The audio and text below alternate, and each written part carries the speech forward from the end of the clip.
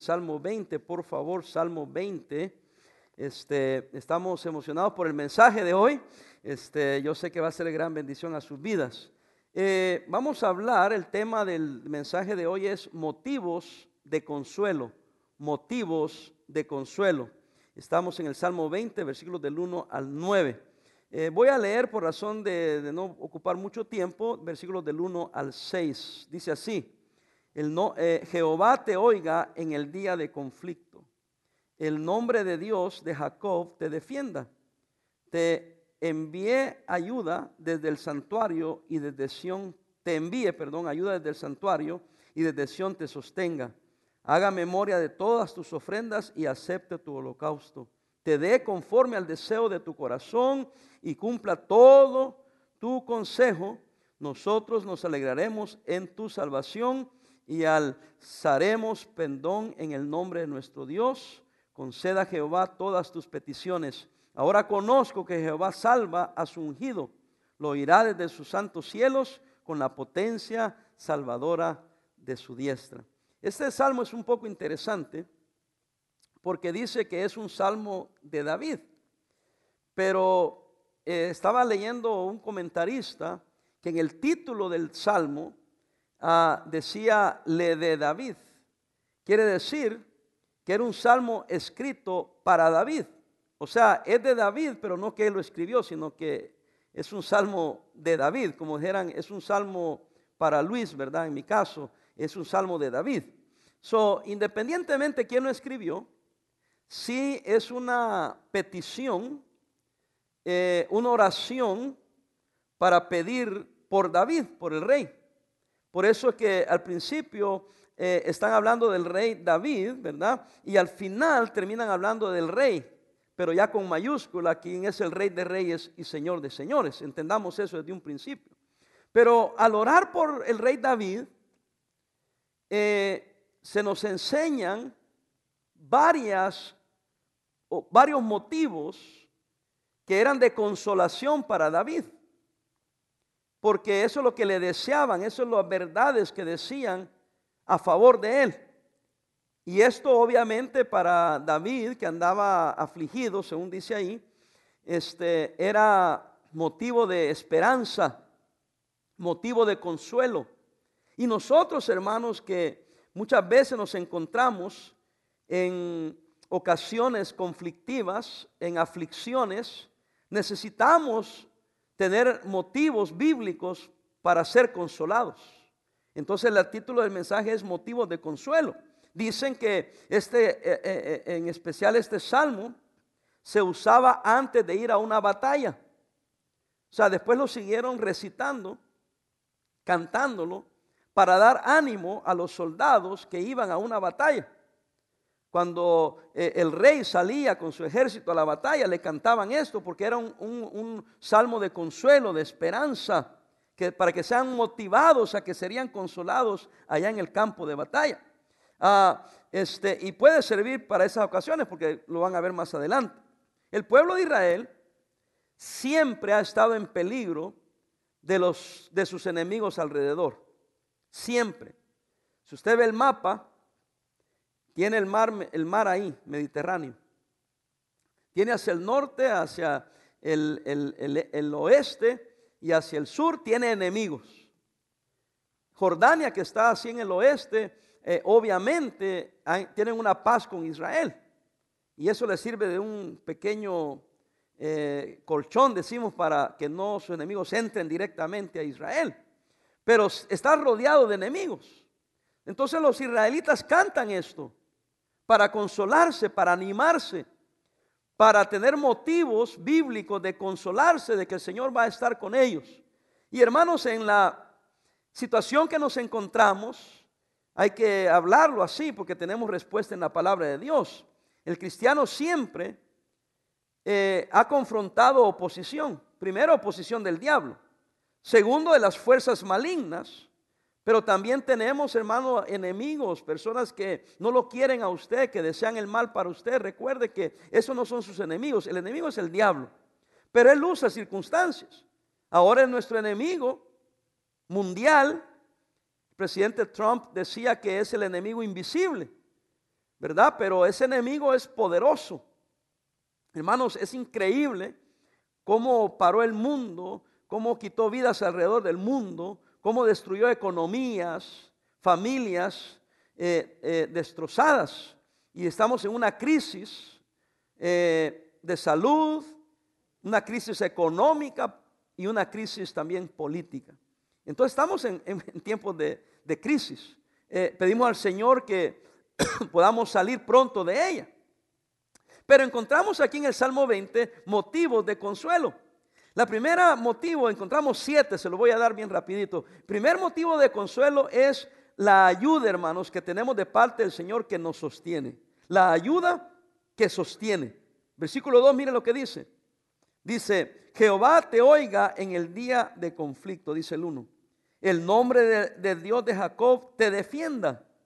Y dice aquí el deseo es te envíe, oiga, ayuda desde el santuario y desde Sión te sostenga. Eso es lo que nos mantiene firmes, hermanos. Que de parte de Dios viene la defensa de nosotros, de parte de Él viene la ayuda y de parte de Él viene aquello que nos sostiene, que nos mantiene. Y hermanos, yo siempre doy gracias a Dios por ustedes. Ustedes saben que se los he dicho. Pero hoy quiero decirles que el que nos ha sostenido es Dios. Porque Dios le ha sostenido a usted. Dios ha sostenido a su familia. Dios ha ayudado a su familia. Dios lo ha defendido, hermanos. Yo no creo que es casualidad que por 60 días o más ya hemos estado orando. Y Dios me puso eso en mi corazón. Y yo he estado orando y orando y orando que Dios ponga un cerco alrededor de nosotros. Y que también no solamente fuera el cerco alrededor para protegernos, sino que fuera nuestro escudo, que nos protegiera de cualquier mal. Y hermano, hoy por hoy yo quiero decirle que de lo alto ha venido ayuda a nosotros. De lo alto ha venido ayuda a usted. Y donde vino esa ayuda y el que lo ha sostenido todavía puede sostenerlo un tiempo más. Alguien me comentó, y yo tengo que decirlo así claramente, que un hermano le dijo que ya se estaba paniqueando, que ya se estaba preocupando, que ya se está poniendo dura la cosa. Hermano, ha estado dura desde hace años. Ha estado dura desde hace meses. Eso es lo peor que le puede entrar a una persona: el miedo, el pánico, la inseguridad. Vas a empezar a tener estrés, vas a empezar a tener enfermedades que ni existen, vas a empezar a tener miedo hasta de tu propia sombra, vas a perder el sueño en la noche, vas a perder el apetito. Cuidado, hermano. Consuélese por este motivo, que de arriba viene una ayuda que lo sostiene. De lo alto viene una ayuda que nos sostiene. Le sostiene a usted, me sostiene a mí. Eso me ha ayudado a mí en lo personal. Venir a la palabra del Señor, enseñarles a ustedes el devocional que les enseño. Y hemos visto en los salmos que de lo alto viene nuestra ayuda. Entonces eso era consolación para cualquier rey que iba a la batalla, que de lo alto vendría tu ayuda, que de Jehová Dios vendría tu sustento, que de Él vendría, hermanos, y viene el poder que te sostiene. Entonces recuerde eso, aliéntese en eso. Segundo, la memoria de la ofrenda. ¿Qué dijo, pastor? La memoria de la ofrenda. Versículo 3. Acuérdense que le está pidiendo a Dios que Dios haga esto por el rey. Y ruega que reciba de lo alto la ayuda para que lo sostenga.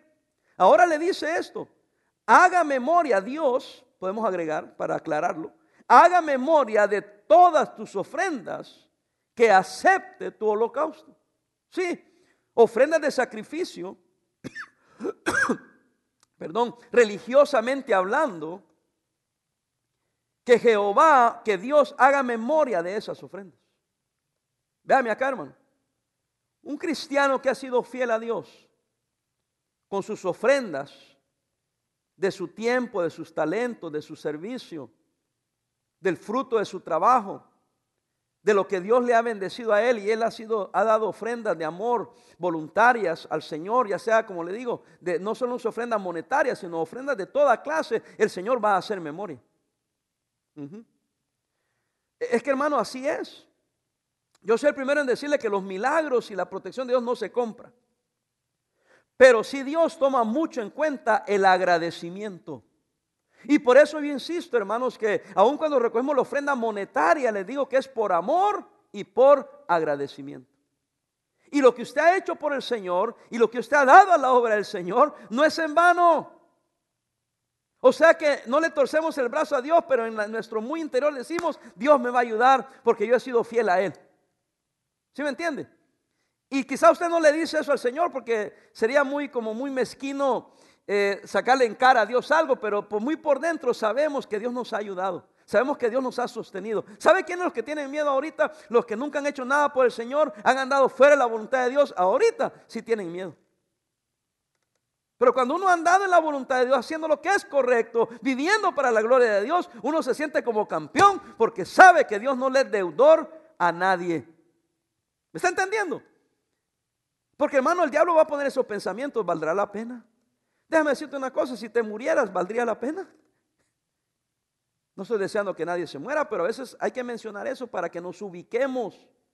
Porque el diablo pone pensamientos de la mismo miedo, de las mismas inseguridades que tienes, empiezas a pensar y a hablar cosas que ni deberías de pensar ni hablar. Hermano, tenga cuidado. La gente se está volviendo loca. La gente anda bien acelerada, hermano. Por eso yo les recomiendo que salgan a caminar, que les dé el aire, que les dé el sol. Lleven a los niños al parque. A lo mejor no puedan jugar en los juegos todavía, pero pueden correr, caminar, andar en bicicleta, distraerse un poco, hermano, porque la mente es tremendo. Estar encerrado por más de 60 días es peligroso. Amén. Pero ve cómo el miedo viene y empieza a tomar control de las personas. Cuidado, tenemos ayuda de lo alto. Dios va a tener memoria de todo lo que usted ha hecho para Él. Número 3, el deseo de tu corazón. ¿Cuál es el deseo de su corazón? Mi deseo que yo tengo es agradar al Señor, vivir para el Señor, fomentar una comunión con Dios, hacer lo correcto delante de Dios. Versículo 3 dice, haga memoria de todas tus ofrendas y acepte tu holocausto. Versículo 4, te dé conforme, ¿qué dice? Al deseo. ¿De qué? De tu corazón y cumpla todo tu consejo. Véame acá. ¿Qué hay en su corazón? Una vez oí a un pastor veterano decir, cuidado con lo que estás deseando, yo desearía ir a pecar, yo desearía hacer tal cosa, aquí me tiene muy presionado. Dice, un día Dios te lo va a conceder. Pero con el pecado y con tu desobediencia, el deseo que tienes, va a venir el castigo también. Dios no castiga, pero el pecado castiga. El pecado trae consecuencias. Pero bueno, por eso es que el corazón suyo debe ser limpio, con deseos limpios. Porque si mi deseo es limpio, mi corazón está limpio y deseo cosas limpias para Dios, Él va a conceder el deseo. Por ejemplo, yo deseo un día, de todos los deseos que tengo, ver este lugar lleno, hermanos. Y que podamos cantar, predicar, tener los altares abiertos, usar el bautisterio, ver a cada uno de ustedes. Ese es mi deseo, pero quiero que sea en el tiempo de Dios y yo sé que Dios me lo va a conceder. Tener 2 servicios, ¿por qué no? Comenzar ya servicios en otros idiomas. ¿Por qué no?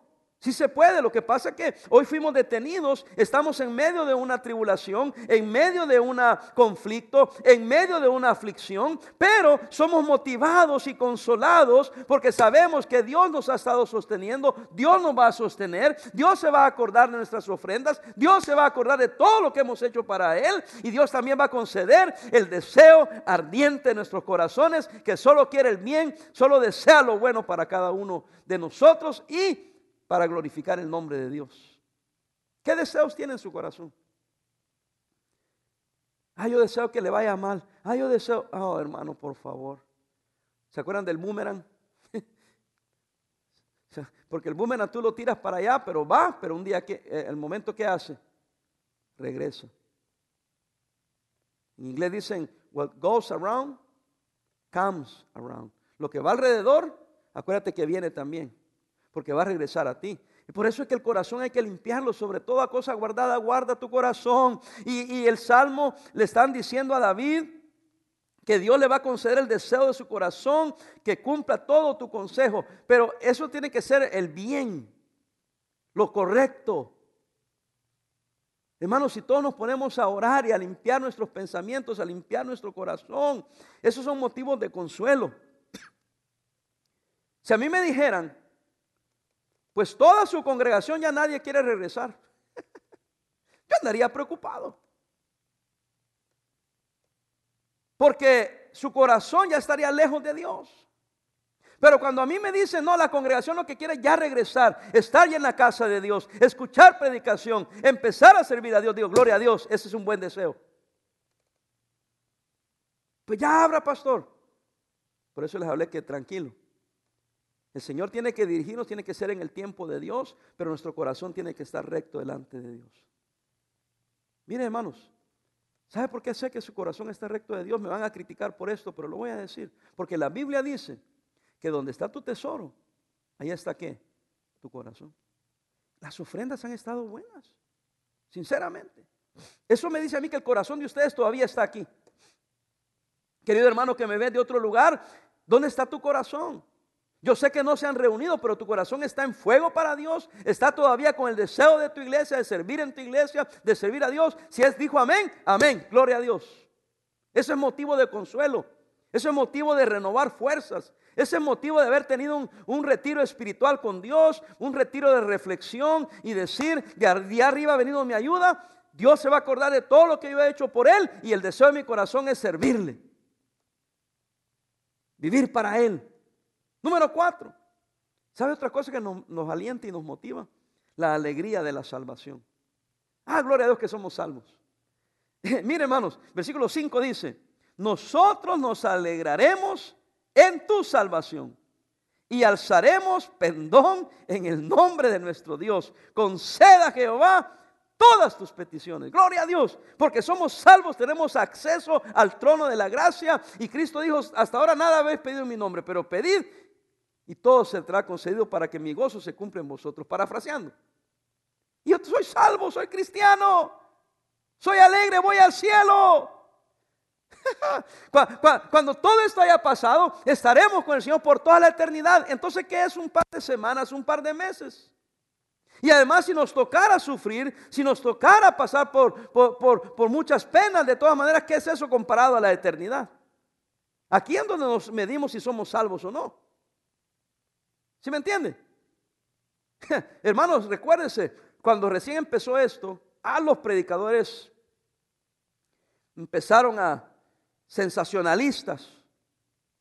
Es el tiempo del fin, ya Cristo viene.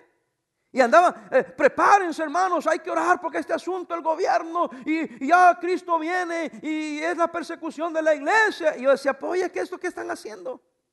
Si así fuera, el pueblo de Dios debe alegrarse. ¿Por qué debe alegrarse, pastor Parada? Porque quiere decir que ya no vamos a ir con el Señor. ¿Ve qué contrariedad?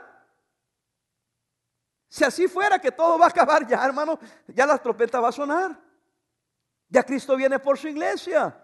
Y la iglesia no debe andar en pánico, la iglesia debe andar diciendo gloria a Dios. Si este fuera el fin, ya es el fin, gloria a Dios, vamos a estar en el cielo, calles de oro, mar de cristal. El único que se preocupa es Paul porque no se ha casado.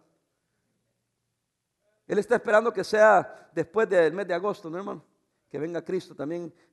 Yosak, ¿verdad, Yosak? Ya cuando me case, dice, después de la luna de miel, entonces que ya todo se acabe. Pero mientras tanto que no suceda nada, ¿no? Amén. Entonces tenemos, si Dios le concede el deseo de su corazón a mi hermano Paul Bolívar, entonces todavía tenemos garantizado agosto. Ya en septiembre viene Cristo. Amén.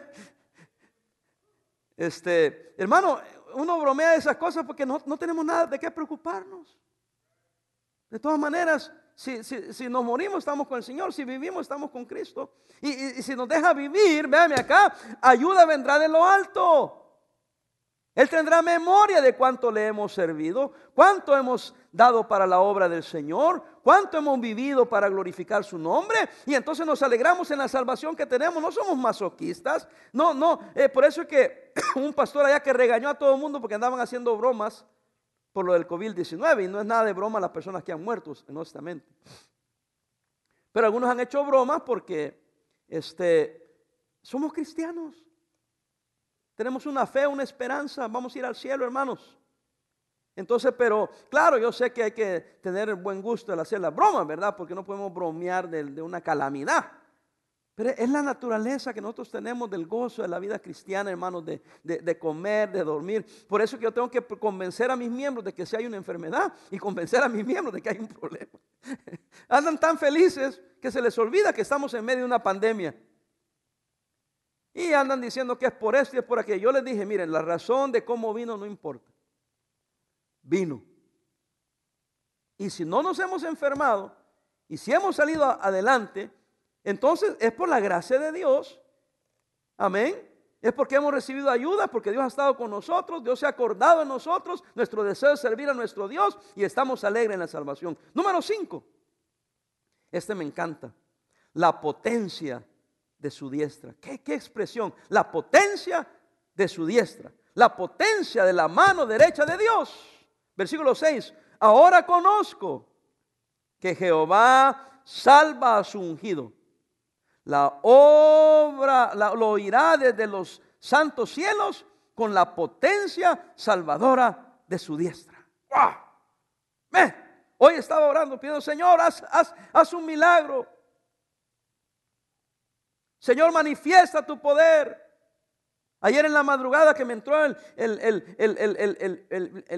correo electrónico donde me decían que oráramos por el hermano Austin, un misionero que está en Taiwán. Imagínense, para él era temprano allá y aquí era la 1 de la mañana. Me entró y se me hizo raro que me entró ese correo electrónico. Por eso lo abrí a esa hora y a esa hora me puse a pedir a todo el mundo que oraran. Antes dicho, el pastor Parado no duerme, ¿verdad? Pero yo sentí la urgencia.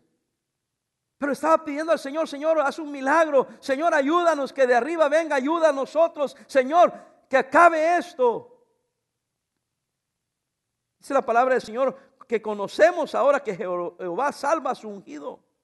Lo oirá desde los santos cielos con la potencia salvadora de su diestra. Para nosotros es imposible. Pero para Dios no hay nada imposible. Todo es posible para Dios. Él puede hacer milagros. Quizás no me dejen entrar o no dejen entrar a la familia a ver, en este caso al pastor Garner.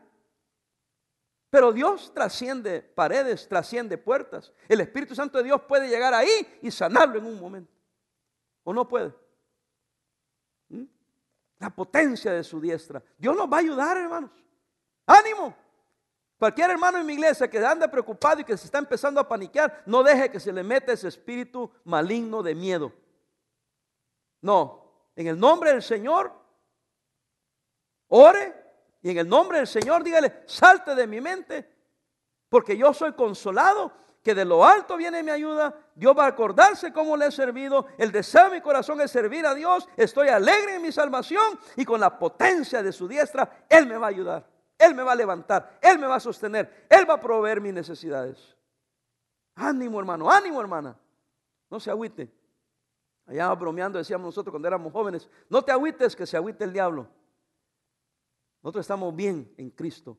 Todo lo puedo en Cristo que me fortalece. La potencia de su diestra. Luego le dice, y le recuerdan al rey, le recuerdan que siendo el ungido de Dios, siendo que Dios está con él, debe de que recordar que la fuente, véame aquí, de confianza es Dios. La fuente de la confianza es Dios. Versículo 7 dice, si están ahí, ¿verdad? Salmo 27. Estos confían en carros y aquellos en caballos, mas nosotros del nombre de Jehová nuestro Dios tendremos memoria. Véame acá, versículo 8. Ellos flaquean y caen, mas nosotros nos levantamos y estamos en pie. ¡Wow! Hermano, por favor, no me diga que eso no lo anima. Mira, aquí estoy solito. Y vemos aquí 2, 4, 5, 6 personas. Los 4 hermanos que cantaron, hermanos que están en cámara y hermano Ferrer que siempre viene para estar ahí en la puerta para cuidar cualquier cosa. Óigame acá. Pero hermano, yo me siento que estamos en fuego. Me siento fuerte, en confianza. ¿Por qué? Porque no confiamos ni en el dinero, ni en personas, ni en circunstancias. Nuestra confianza viene del Señor que está con nosotros. El Señor no nos ha dejado solo. El Señor nos va a sacar adelante. Dice que estos confían en carros, algunos confían en dinero, confían en edificios, confían en caballos. Dice, mas nosotros del nombre de Jehová nuestro Dios tendremos memoria. De Él acuérdese, de Él piense, a Él pídale, de Él dependa, porque Él lo va a levantar con la potencia salvadora de su diestra. Ellos flaquean y caen. Mas nosotros los creyentes, los que tenemos confianza en Dios, nos levantamos. Y dice la palabra del Señor, véame acá, estamos en pie. ¡Hey! La iglesia está en pie. Fíjense, hermanos, vea la mentalidad errónea de algunos. Véame acá. Vea la mentalidad errónea de algunos. Véame acá. Yo estaba diciendo el domingo pasado que tuvimos un tremendo servicio. Tremendo servicio, buena música, buena predicación y un buen espíritu en la iglesia. Y cuando digo la iglesia, estoy hablando de la iglesia, ustedes, los miembros de la iglesia. Este es un edificio nomás, aquí donde se reúne la iglesia somos nosotros. Y cuando yo hablo con ustedes, cuando yo me comunico con ustedes, yo siento un buen espíritu. Y un muchacho, un joven cristiano, me dice, ¿cómo puede estar tremendo si la iglesia está vacía? Yo tuve que ejercitar mucho. Ay, Señor, que no se me salga lo parada, que no se me salga lo carnal. Le dije, hermano, es que lo tremendo es que Cristo está con nosotros. Lo tremendo es que en Cristo estamos en victoria. Es que el problema es que algunas personas agarran su fortaleza y agarran su fuerza de las circunstancias. Pero yo tengo que ir más allá de las circunstancias, porque las circunstancias cambian. Nuestra confianza, nuestro poder, nuestra fuente de confianza no es la gente, no es el edificio.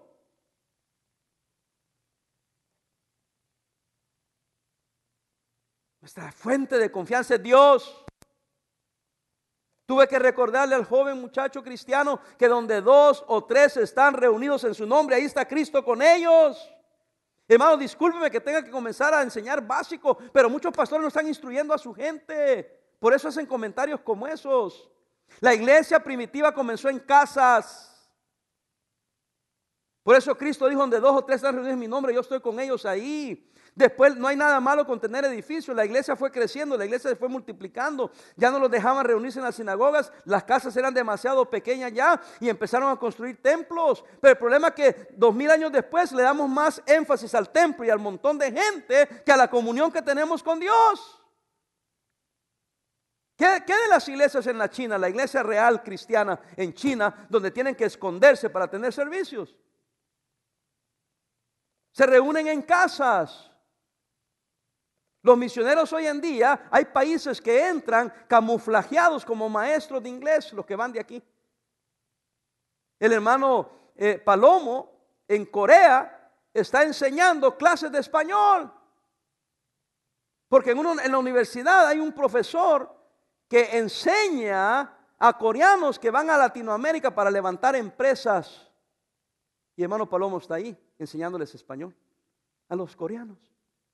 Entonces tienen que buscar maneras, aunque Corea del Sur es un país libre, pero tienen que buscar maneras de introducirse, de llegarles. Y dice, es bonito enseñarles español a los coreanos con la Biblia Reina Valera. Él no tiene un edificio, pero está predicando el evangelio. Él no tiene un edificio todavía, pero está enseñando la palabra del Señor. Y claro, está aprendiendo el idioma, así como él les enseña español, él está aprendiendo a hablar coreano. Y un día tendrá un edificio, pero él es parte de la iglesia. No me digas que no es iglesia. Si tuviera un estudio bíblico en la sala de su casa, ¿no es eso una iglesia? Lo que pasa es que nos hemos confundido porque decimos, oh, ahí es una iglesia cuando vemos un edificio. Pero si hubieran 3, 4 reunidos en un parque estudiando la Biblia, esa es la iglesia. Y entonces hay buen ánimo en la iglesia. El servicio estuvo tremendo. Esta noche el servicio está tremendo. Ya cantamos, ya oramos, intercedimos por los misioneros, intercedimos por la familia Garlic, intercedimos por el hermano Gardner que está en cuidados intensivos. Estoy predicando la palabra del Señor, le estoy dando ánimo. Yo siento que tengo confianza de que Dios está aquí, Dios está con usted. No se sienta solo, no se agüite, no se me llene de pánico, que no le dé miedo.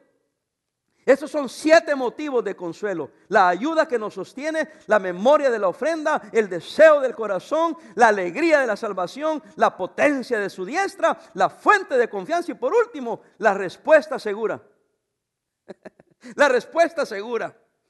Tan seguro como que estamos aquí, que yo estoy aquí, que usted está ahí, Dios nos va a contestar. Mire el versículo 9, terminamos. Quiero que vean aquí esto cuando dice: salva Jehová. Que el rey nos oiga en el día que lo invoquemos. Es un deseo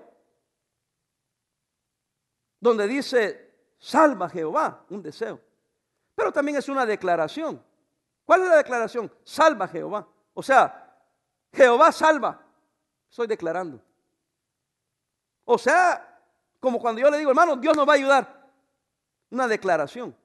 No estoy deseando que me ayude, le estoy declarando que Dios nos va a ayudar. Aquí lo mismo, cuando Él hace es una petición declarativa diciendo: Jehová nos va a salvar. Salva Jehová. Él salva, está diciendo. Y después dice que el rey, mayúscula.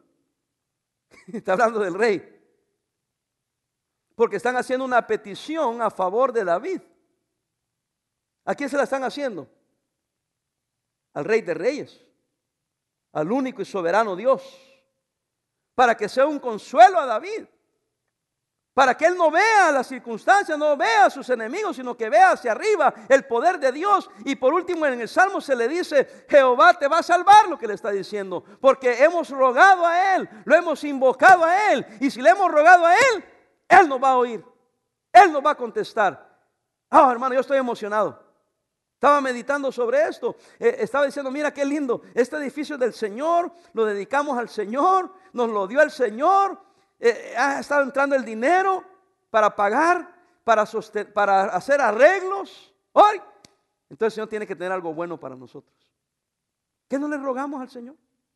Nomás que nos mandó a nosotros, pues, a una escuelita, amén. Y lo más pronto que aprendamos las lecciones que tengamos que aprender, lo más pronto que vamos a salir de esto.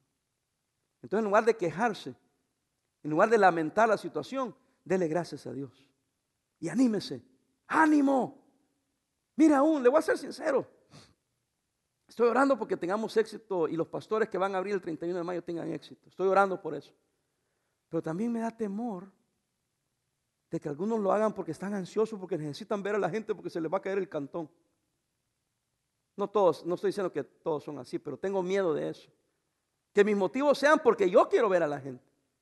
Porque he oído a algunos: es que I need to see the people. ¿Cómo? No, es tiempo de regresar, que nosotros tenemos que venir nuestra fuerza de allá arriba. Yo los quiero ver, no me malentienda. Pero si yo dijera: es que hermano, tengo que abrir porque yo los quiero ver, necesito verlos, usted diría: bueno, ¿y qué onda con este pastor? A mí no hay nada malo que deseemos vernos. Es como que usted diga: ay no, el pastor tiene que abrir, yo tengo que ir a la iglesia porque si yo no puedo más. Y yo le pregunto: ¿y el Espíritu Santo? ¿Y la oración? ¿Y la lectura bíblica? Si en verdad hubiera una persecución que tuviéramos que irnos para el monte, ¿qué vas a hacer? ¿Qué persecución que estás sentadito en tu casa comiendo, hermano? ¿Qué persecución que te están mandando el chequecito del unemployment? Está tan fregada la situación que les envían el dinero que les envían normalmente y todavía le agregaron $600 más. Por eso nadie quiere ir a trabajar ya. Dijo alguien: mira, vénganse a trabajar. Dijo: ¿por qué voy a ir a trabajar? Dice: si tú me pagas tanto y el gobierno me está dando el cheque de desempleo más $600 semanales más. Aquí me están oyendo gente de otros países pobres.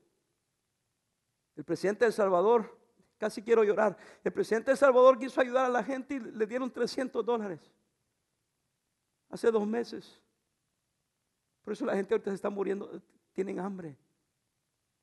Pero él hizo lo que pudo en un país pobre. Nosotros, como estamos en Estados Unidos y el gobierno te da el desempleo y todavía te da $600 más y todavía mandaron 1,200 más a otros. ¿Quién quiere trabajar si está bien rayado, hermano? Y todavía estás diciendo que la persecución. ¿Cuál persecución? Ojalá que hayas ahorrado un poco de ese dinero, ojalá estés guardando el dinero. Ojalá estés agradecido con Dios porque Él te ha provisto tus necesidades y has dado tu diezmo al Señor. Ah, pastor, el diezmo es de la ley. Pero estamos en la gracia y la gracia es mayor. Damos por amor, damos por voluntariamente en agradecimiento al Señor porque de arriba vino la ayuda. No estoy en contra de eso, lo necesitábamos para mantener la economía, para que la gente no se muera de hambre. Y gloria a Dios que tenemos, hermano. Pero lo que usted haga por el Señor va a estar en la memoria de la mente de Dios para bendecirte, porque no, Dios no le va a deber ni es deudor de nadie. ¿Cuál es el deseo de su corazón? ¿Es usted una persona alegre por su salvación? ¿Está confiando en el poder de Dios? Él es la fuente de confianza. Entonces Dios le va a contestar: ánimo. Si necesita ayuda, llámeme, dígale a los hermanos. Nos podemos ayudar unos a otros. No se venga a quejar como que Dios lo ha dejado solo y empieza a tener pánico. Pánico con un taco en la boca. ¿Ah? Por favor. Hay gente que está en apuros.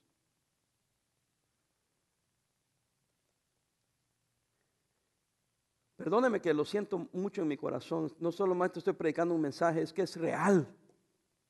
Para mí esto del cristianismo es real, es verdad. No es una cosa nomás así. Dios nos ha contestado oraciones, Dios ha sido bueno con nosotros. Dios ha provisto más allá de nuestras necesidades. No dije que Dios ha provisto nuestras necesidades, más allá de nuestras necesidades. Amén. Yo sé que los que están aquí dicen amén, y yo sé que los que están ahí deben de decir amén. Dios ha suplido más que tus necesidades. Pastor, pero ya se está poniendo duro. No se panique. Que no le entre el miedo. Tenemos un Dios que nos va a ayudar y un Dios que nos sostiene. Él va a acordarse de su fidelidad. Él va a contestar de acuerdo al deseo de su corazón. Alégrese en su salvación. La repotencia, el poder de Dios está con usted. Agarre confianza. Hay una respuesta segura. Él te va a oír. Todo el salmo, termino hoy sí, conclusión. Todo el salmo se resume en esta oración final, el versículo 9. Aquí el rey es Dios. Cuando clamamos a Dios pidiendo ayuda, podemos esperar que nos oiga y nos conteste, porque lo hemos reconocido a Él como nuestro Rey. Y no hemos confiado en la fuerza humana. Hermano, véame acá. No me malentienda, no se al pastor ni le importa, no quiere reunirse. Usted no sabe cómo yo quiero que nos reunamos. Pero es mi deber no guiarlo a que nos agarremos fuerza entre nosotros, y la reunión da fuerza. Por eso estoy hablando esto. Pero no nos equivoquemos. El poder real viene de arriba. Y la gloria es de Dios. Y Él no comparte su gloria con nadie. Por eso estamos firmes. Por eso no hemos caído. Porque nuestra fortaleza viene del Señor. Yo no sé cómo está su vida, no lo critico, no lo juzgo, no lo condeno. Pero sí que es mi deber decirle: ánimo, siga adelante. No entre en pánico, que el miedo no lo agarre y lo esclavice. Mira hacia arriba que hay un Dios todopoderoso. Él le va a ayudar, Él nos va a ayudar. Él no nos ha dejado solos y nunca nos dejará solos. Oremos, hermanos.